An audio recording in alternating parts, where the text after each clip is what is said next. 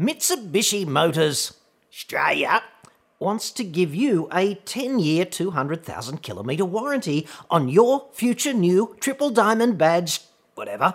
But just like the friggin' Bible, there's a catch, and you're probably not gonna like it. Details next.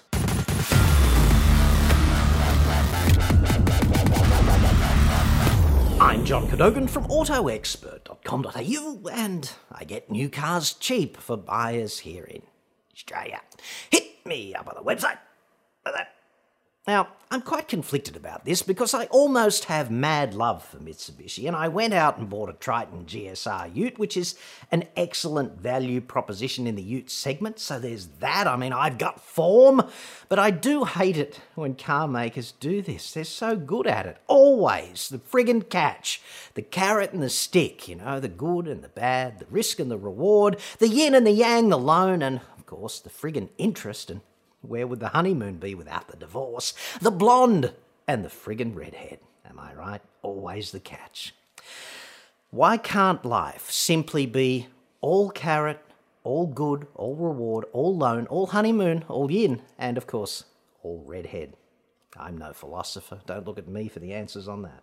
So anyway, Bits of Shitty is proposing to offer you 10 years of warranty, which is up from the 7 that they occasionally hand out when generosity strikes on quote-unquote selected models.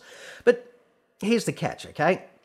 This 10-year bizzo will only be conferred if you get the car serviced by your local Mitsubishi dealer. Or any Mitsubishi dealer would be okay, presumably. If you do not do this, the warranty is going to revert to the 5 or 7-year warranty currently on offer, which seems harsh.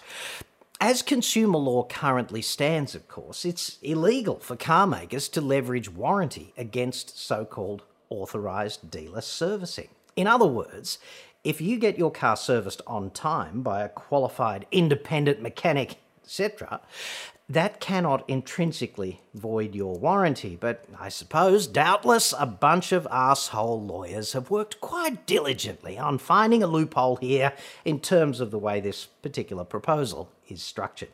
Don't they always? I urge you to read some other reports on this in the Australian automotive media, just for a laugh. Car Advice has produced a flat-out work of art on this story, for example.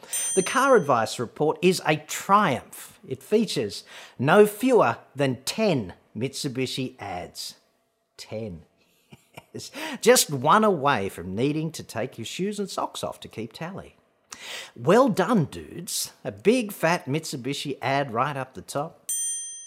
Little square one in the sidebar there, and 8 identical horizontal banners breaking up the copy.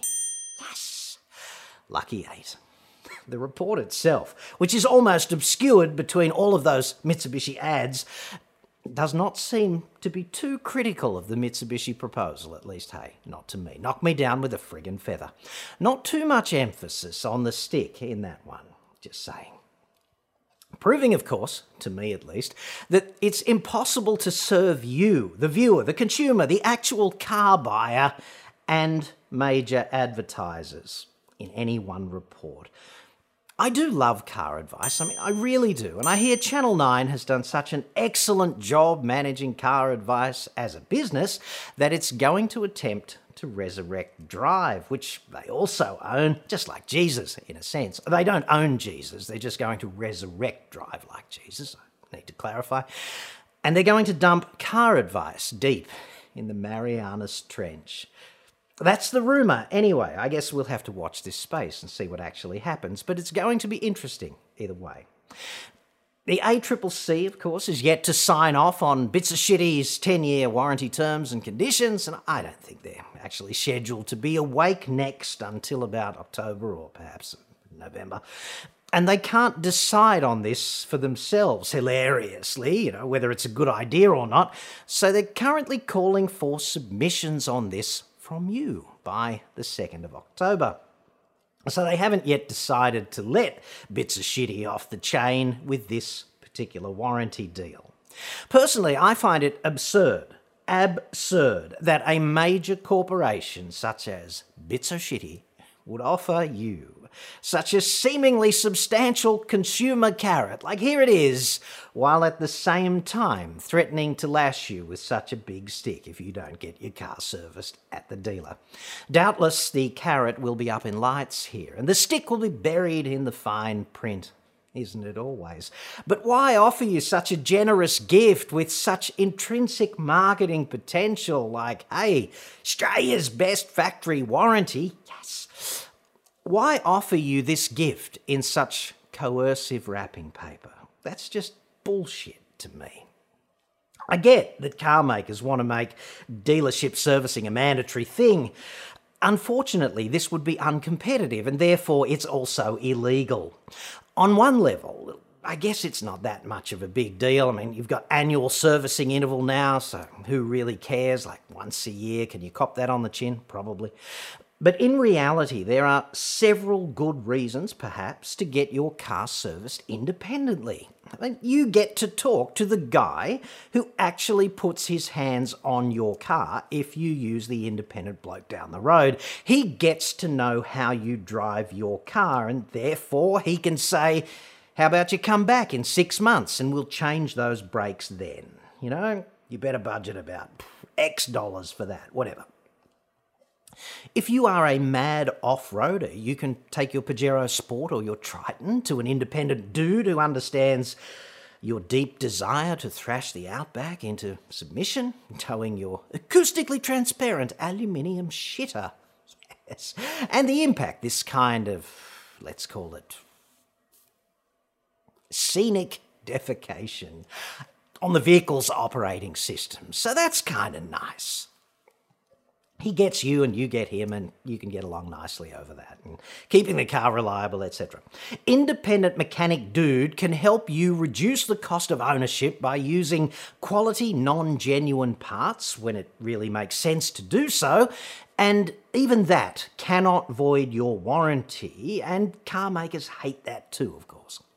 Genuine parts are often extortionate, and there's really no justification underpinning the price premium in many cases. They just charge you a bomb because, hey, you're there and they can.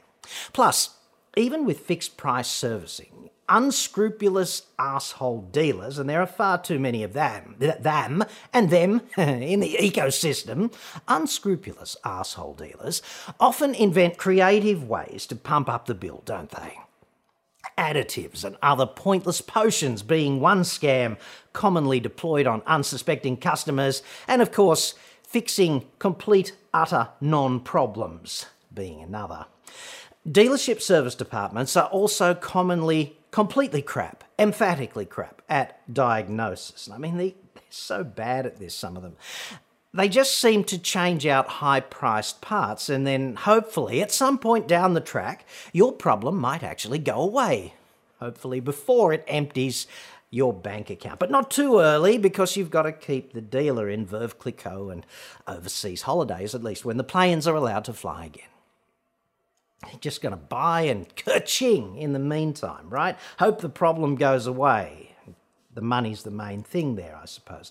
Pro tip, okay? Random component exchange, at the risk of getting on my soapbox here, that's not friggin' diagnosis. That's the car maintenance equivalent of a Beirut unload.